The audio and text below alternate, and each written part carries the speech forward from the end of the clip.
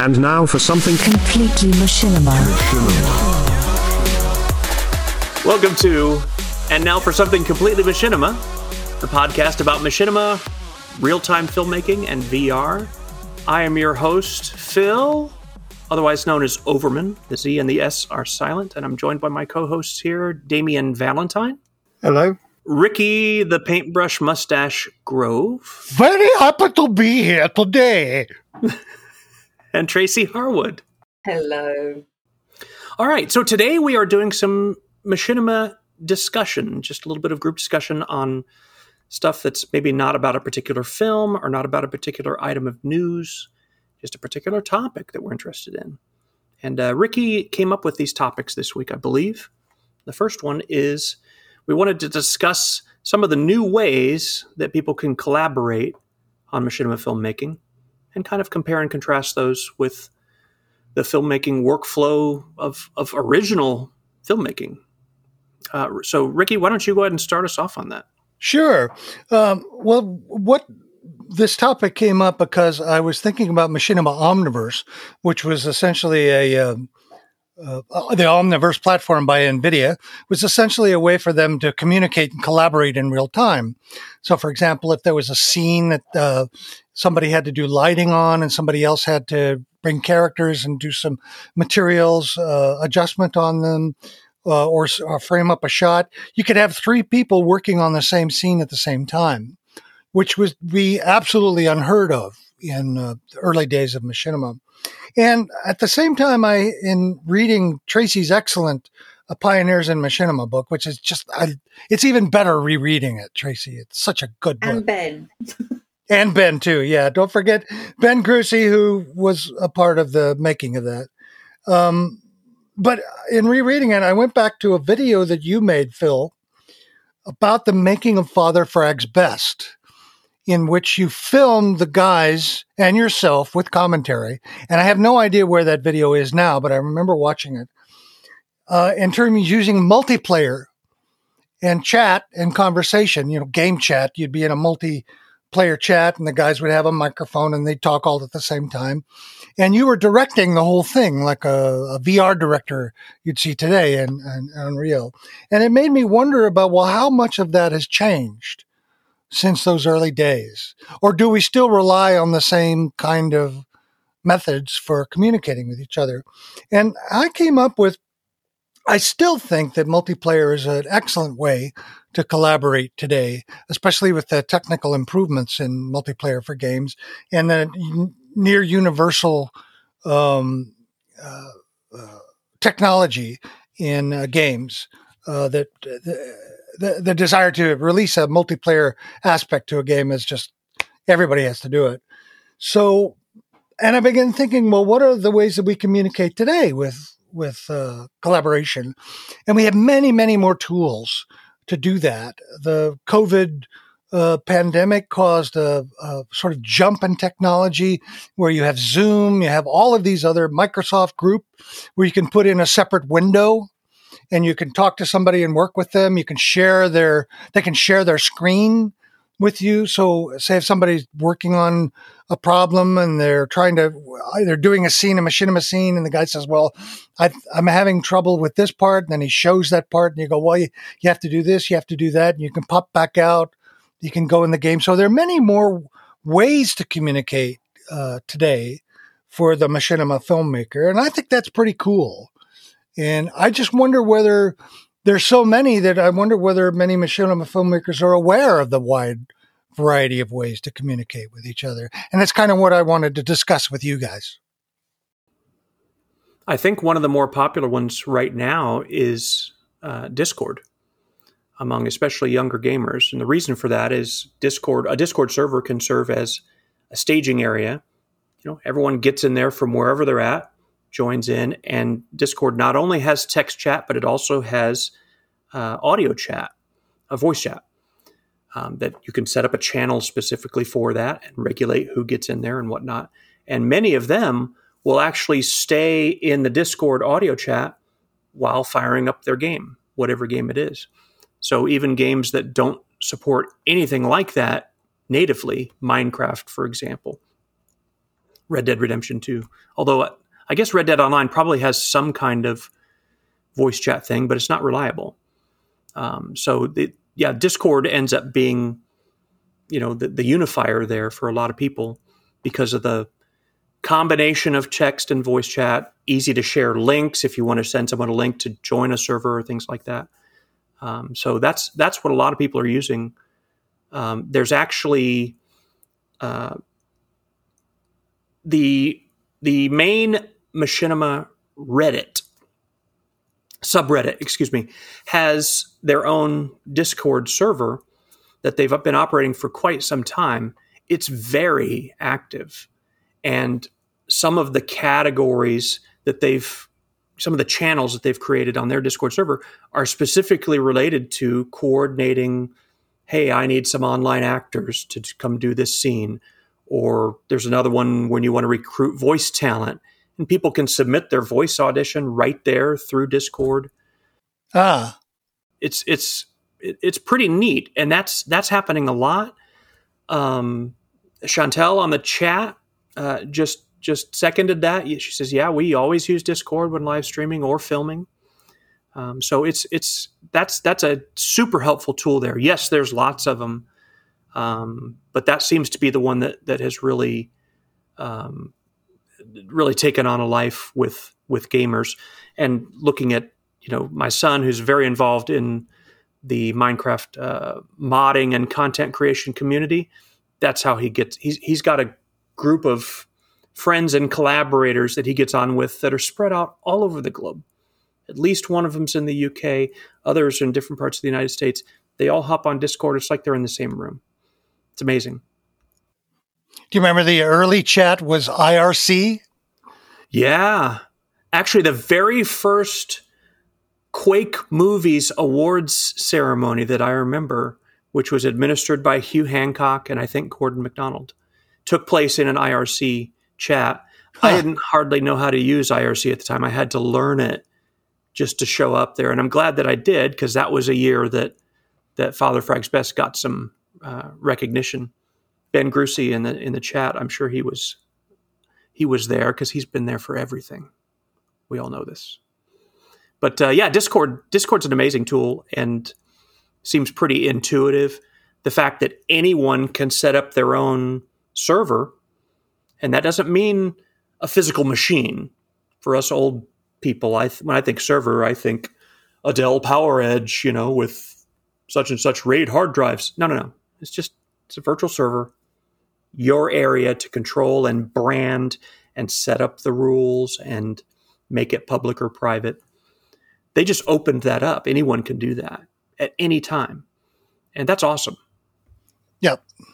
So something I was thinking about, Ricky, a couple of weeks ago, you and I used Zencastr, which is the same site that we're using right now to record this show, to record some dialogue. You were recording some dialogue for me for my Heir to the Empire series.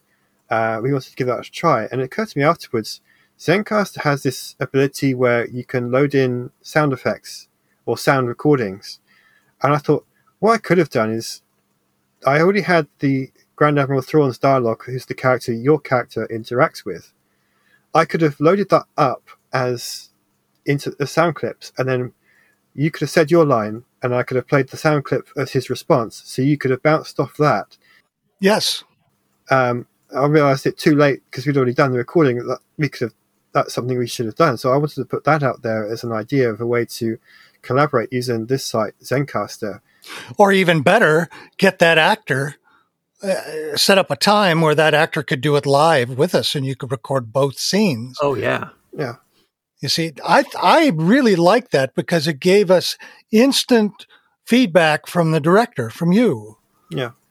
Fortunately, it went really well. We didn't have to do too many retakes, but it's really good if an actor is struggling with a certain part or a certain sequence that the director's right there. No, try it this way. Or, hey, slow down. Let's make this go a little bit easier. Take it easy and listen better in that section. I think it's a great way for people to talk to each other, and it solves that age-old problem of people acting in isolation from each other because you lose that interaction, which I think is essential. And even if an actor can't make it for some reason and they get their dialogue in first, you can still use their clips so the others can interact with it. I was a little bit inspired by the, I believe BioWare use a similar system when they're recording dialogue for their video games, because their cast is spread all over the world. So getting everyone together is very difficult with all their schedules and locations. So the first person will set the recording, will set the tone of the scene, and then each following one will have to,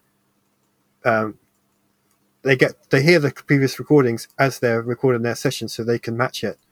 And all the actors that I've seen talk about it said that really works, and it's just why I started thinking about this. But you're right, having everyone together in one session, or as many people as you can get in one session, is also a great way to do it. And I think Zencastr. I think so, because what happens is that you forget that scenes are interactive. That what an actor might give in a certain scene, the other actor could pick up on. Pace is often a thing where an actor gets excited and the other actor picks up on the energy and then continues along. You have to sort of create that when you don't have it artificially in the audio editing portion by cutting and arranging the rhythm, sometimes slowing an actor down. It would be much better if it was more natural, more realistic. When I worked with, the fellow who did the World of Warcraft, Jason Choi, when I worked with him, he came over to my apartment and I worked with the actor for almost like four Saturdays in a row for several hours rehearsing the scenes. So by the time we got to the actual recording of it, which we recorded live on microphones there, we not only had all of our lines down, but we were so proficient in what Jason wanted us to do that the recordings just came out perfectly. The performances were just, no wonder the film did so well, because our work was so enmeshed with each other. Do you know what I mean? Yeah. We were able to practice and learn things that keyed each other off in the performance. When you separate like that, people end up doing it. They may have a different idea of what the overall story is or the overall tone. And so they do things in isolation. And then the audio editor or the director has to solve those problems while they're doing the editing. And so I think today, having things like Zencastr and Discord and the ability to be able to interact faster and more quickly makes for more natural and more fresh performance, I think, than what we had in the old days. Yeah, I agree. Recording studios have actually they've had a technology for many years to synchronize recordings over a remote. And it involved some very specific hardware requirements that would have put it out of range of, normal folks, and a specific ISDN type of connection, almost a point-to-point thing. Actually, if I'm not mistaken, Hugh Hancock, who we brought up earlier, some of the voiceover work that he had done either for Bloodspell or maybe for Death Knight Love Story, I'm not sure, used that technology. He went to a local recording studio in his area, and whoever the actor that he had hired was in a recording studio somewhere else, and they did some kind of a session that way. Now, that's not something you have to go to a studio for or spend ridiculous amounts of money to do. You can do it right through, maybe Discord. You can definitely do it through Zoom, which I don't think there's anybody listening to this right now that hasn't at least had a taste of Zoom in the past 12 months. Right. Like you said, it's become ubiquitous. The reason, just for those listening to the show, in case you're not familiar with Zencastr, which we will make sure to put a link to that in the show notes here. The reason that we ended up settling on this as a platform is because Zencastr solves a problem that, frankly, has been a challenge for multi-host podcast or interview recordings for a long, long, long time. And that is, if I record the interview and you're on the phone with me, your recording is going to sound not very good. It's going to be whatever compressed signal made it through Zoom or Skype or however we're talking. And mine will sound great. Zencastr solves that by locally recording. So we've got 4 people on this call here, and Damien's audio gets recorded to his computer, Tracy's to hers, Ricky's to his. So it's not dependent on the connection. So those of you tuning in on stream, stuff's dropping out from time to time. Quite frankly, that happens sometimes when we're recording it, even when we're not live streaming it. But the Zencastr audio is captured locally. So generally speaking, those drops and gaps don't show up in that audio. In a WAV format, too. Yep. If you get the paid version of Zencastr, it records in high quality, basically lossless WAV. And then how it works is once we finish our session, Zencastr, the plugin basically in the browser, sends that locally recorded audio to some central repository so that the host can take it and then lay it into a mix and do something with it. There is a free version of Zencastr that's still available. Once COVID is completely in the rearview mirror, they probably won't be doing it for free anymore. But right now, as of today even, you can still go and do a free Zencastr account and experiment with this yourself if you ever wanted to, like Damien said, do some voiceover recordings. Mind you, the free version only records in MP3. So if you really want the high quality WAV, that only comes with the paid version. But if you just want a video conference software that can record very easily, this is a way to do it. And I don't think Zoom has a completely free offering. They have like a free trial now. So Zoom has recording capability as well, but I don't think they do it losslessly. So just wanted to get that out there. We've all become familiar with Zencastr over these past months with the show, but it's not a name that I think is widely known outside a podcast creation community. So just wanted to let folks know about that. Lots of other potential uses for it, I think. What I wanted to throw in the mix here is the collaboration tools outside of the actual performance side of it, and the writing, the shared writing tools, the shared preparation tools, all of which would not have existed back in the day. And the one that we use for preparing for the show is Milanote,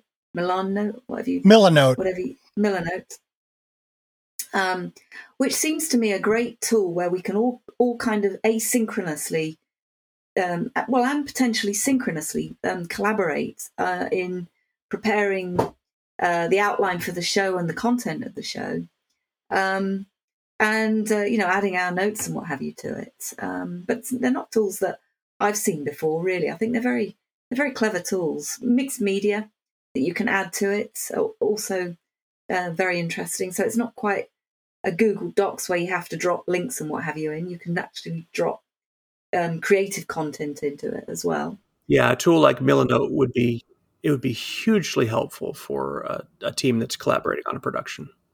Yeah. Yeah, so I think those are new sorts of tools too, really.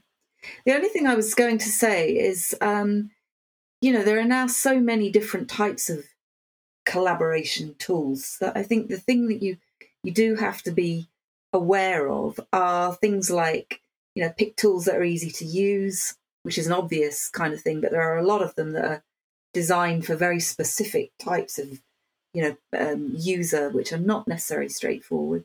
For quality of production, look at the T's and C's, but also the privacy options on those kind of content aspects, and also cloud use, and how compatible that the data is that you put in these collaboration tools to be ported out into other types of tools. Those to me seem to be the key things, because you can pretty much mix anything with anything with the breadth of stuff that there is out there. But there do seem to be some things you've got to watch for, I think.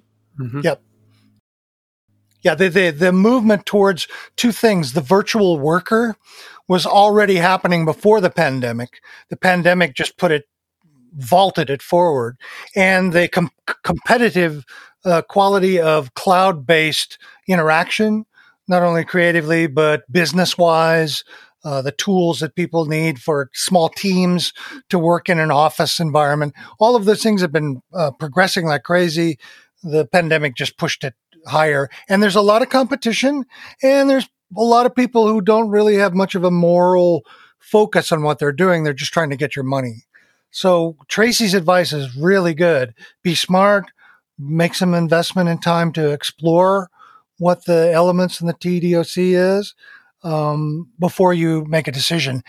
We looked at quite a variety of recording options until we came up with Zencastr, and all of us looked at it.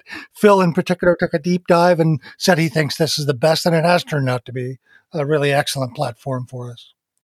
Yeah, I mean, just to say on Zencastr, the other thing is when we produce our show notes from this, we can. Am I right in saying this is compatible with the record the Otter?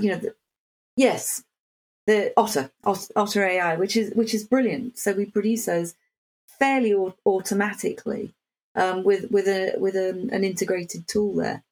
Albeit we obviously have to do quite a bit of checks on those, but I quite like the fact that you can match these tools up. It's really quite useful. Oh yeah, it's otter.ai, I believe is the website, and it's remarkably accurate. About 90%, I'd say 90, 95. But the things that doesn't get right are oftentimes hilarious.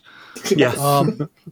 As I'm going through, fixing and cleaning, some of the things it says are just mind-bogglingly absurd. They almost make you want to use it as dialogue in some scene. All right, so let's. That topic actually feels like one that we should plan on revisiting in the future, because this really has been a year of explosion of proliferation of those types of tools, and I think there's always going to be new things that will help us all be more efficient with what we're trying to do. Let's talk a little bit, real briefly, about the legal status of Machinima at present. And in particular, how there are some different revenue earning possibilities that have emerged in the recent years here. YouTube ad revenue, Patreon. What are the legal ramifications for machinima filmmakers if they want to, try and earn money on what they're doing? Well, one I found was along the Patreon line is Ko-fi, which is Kofi, and the idea is internet creators can say, well, if you like what I do, you can buy me a coffee. So you're not actually directly funding or paying for the project.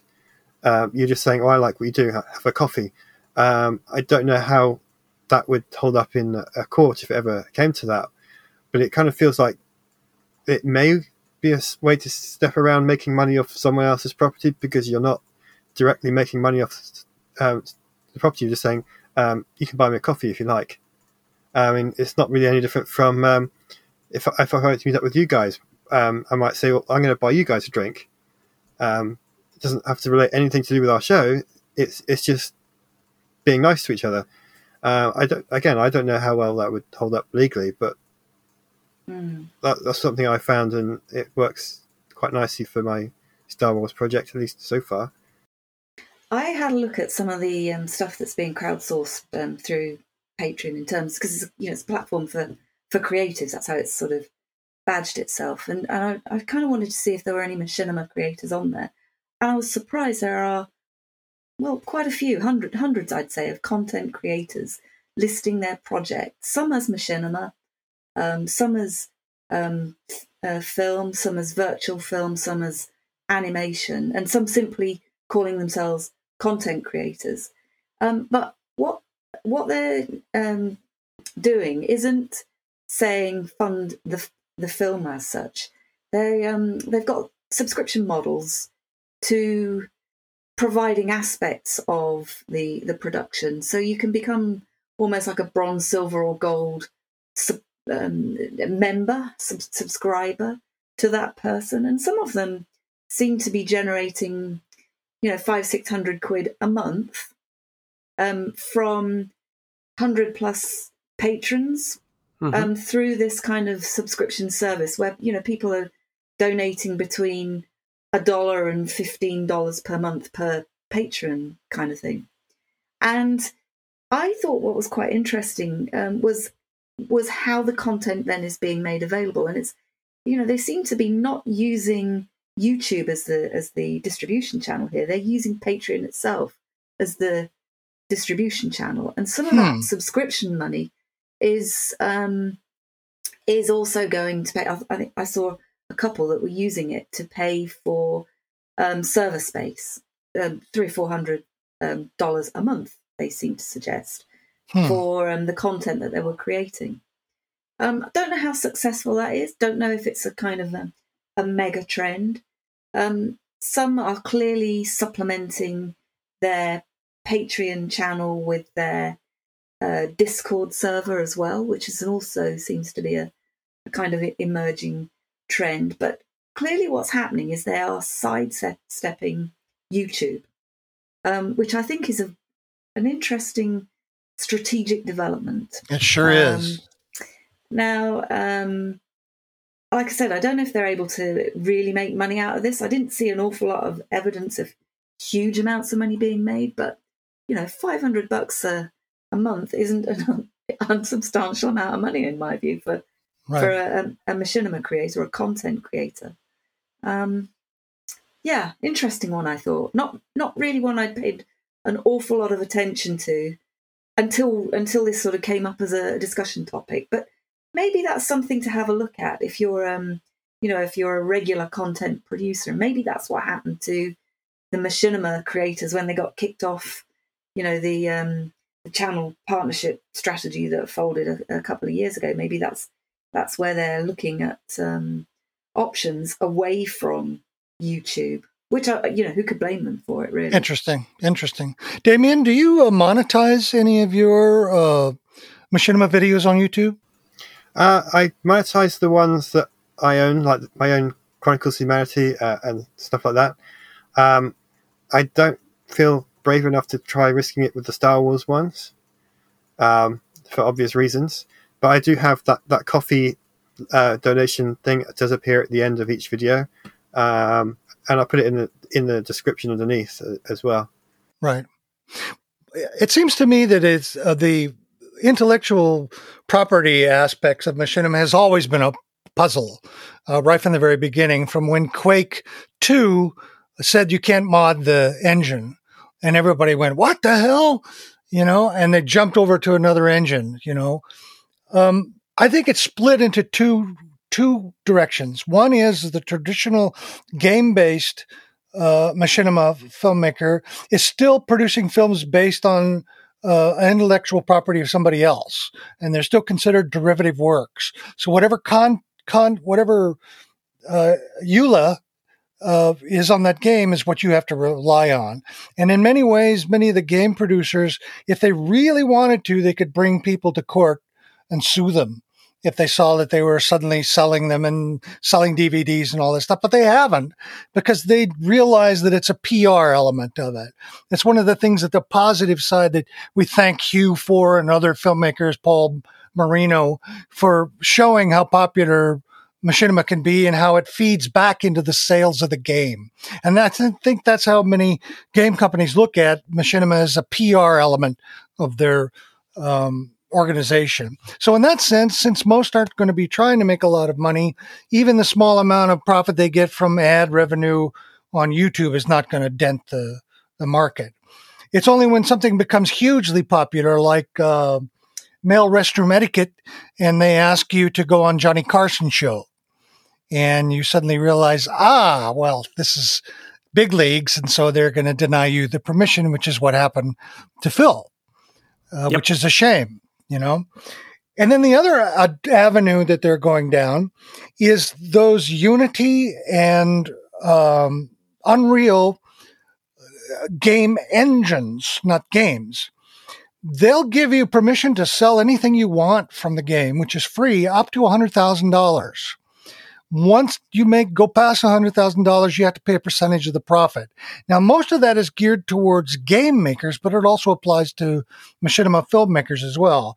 Plus, when you buy content from their library, the content comes with a commercial element. You buy the contract to do that. So in a way, even though it really isn't traditional machinima, it's a much better way to go for the legal aspects of it. You know what I mean? Especially if you want to make your machinima a profit-based activity. So I think those are the two directions, but essentially nothing has really changed legally in terms of the derivative content.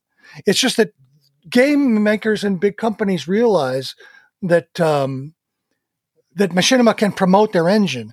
When I had my interview with Dane Johnston for NVIDIA, one of the things I asked him about, because if you go into Omniverse, you see this huge 30 licenses list all the way to the left. I mean, it's like 30 of them, all in legalese. And so I asked him, I said, what the hell is that all about? What's the legal status of stuff? And he says, I'm really glad you asked that, because although we want it to be like traditional machinima, we haven't really made a decision.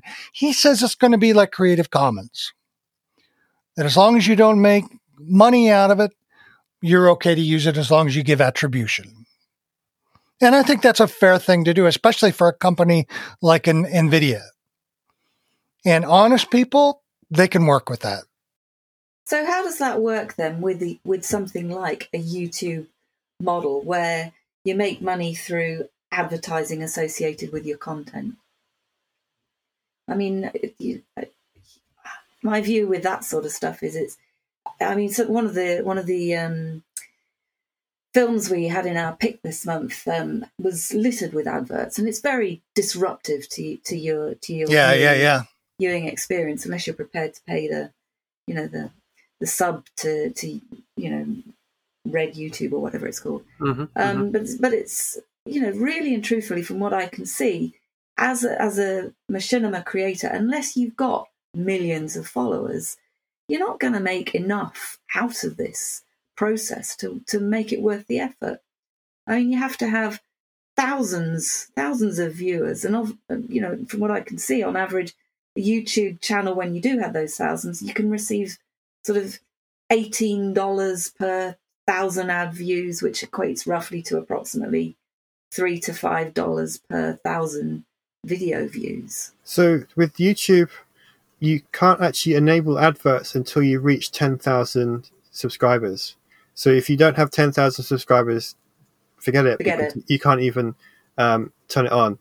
Once you turn it on, you get a control panel for each video, which lets you choose which kind of adverts you want to be. So there could be just little pictures that show up on the side or underneath at the bottom of the video, or you can have pre-roll adverts, which are the ones that play before your video starts, and then you get the mid-roll ones, which are the ones that will interrupt your video.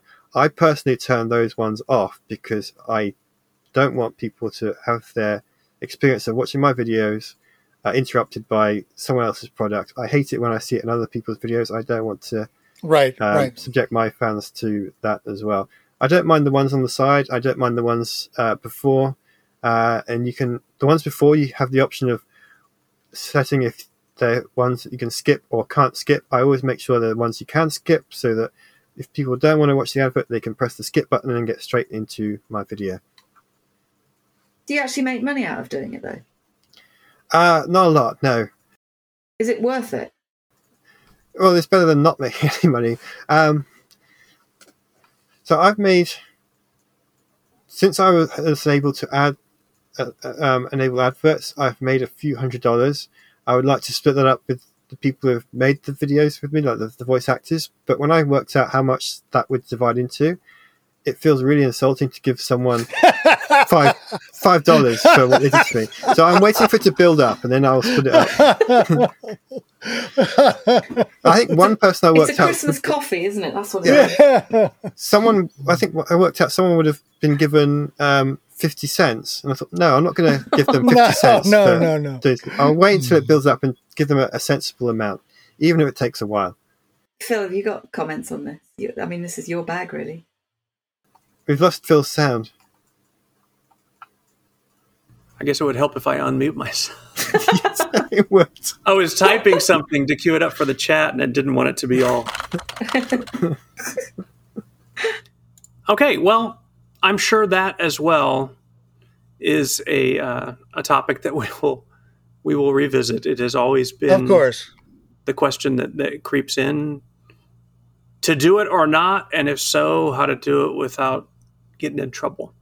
I was going to say, I had a look at whether there are other options, and I don't know if you guys have seen Amazon Video Direct.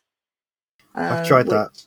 Well, I would have said maybe that would be an option for shorts creators, because you could seemingly upload content for subscribers to view at their sort of leisure. However, it was shut down in February this year, with kind of no clear indication of whether or not it's going to be opened up again.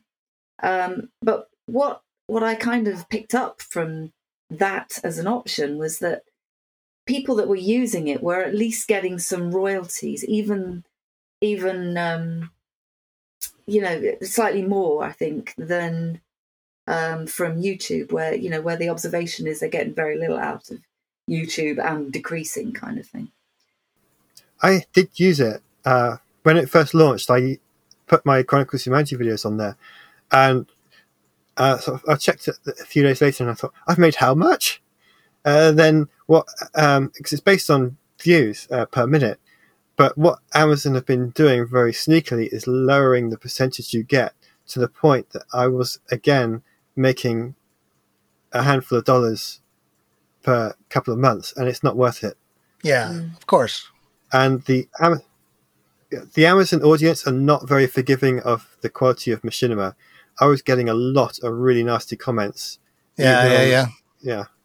My last thought on this is that I think that, and it's just my personal philosophy, I think when money enters a group effort, it changes the dynamic of it. It changes the psychology of it, which is why I got into Machinima in the first place for free. I wanted to offer my talents. I wanted to work with people for free, because that meant that I was doing it because I wanted to do it. I wasn't doing it because I was required to do it like a job. And I think, and that's part of the reason why most Machinima filmmakers are not going to be interested in profit. I think the safe way to do it is like with Damien, do a small amount in YouTube, or possibly the methods that you were talking about, Tracy. But essentially, none of that interests me. I don't want to make money on it. I'm doing it because I love to do it. Yeah, fair enough. Yeah. All right. Well, that wraps our discussion for this week. I'll remind our listeners one more time that we crave your feedback and would love to hear from you to help direct the future content of this show. All the methods for contacting us are on our website, which is completelymachinima.com. Just click on the talk item in the menu at the top, and that'll show you all the methods that you can use to get in touch with us. Email, text, mysterious reverb chat, voicemail. Who's going to be the first on that? Dun, dun, dun. And Discord. Just mind the crickets. All right. Thank you to my co-hosts. Let me see. What order did I say your names in last time? I'm trying to shake this up. Let's start with Tracy, Ricky, and Damien. Thank you all. This has been a pleasure, as usual. Same. I love talking to you guys. Yeah, likewise. Can't wait for the next time. Absolutely looking forward to it.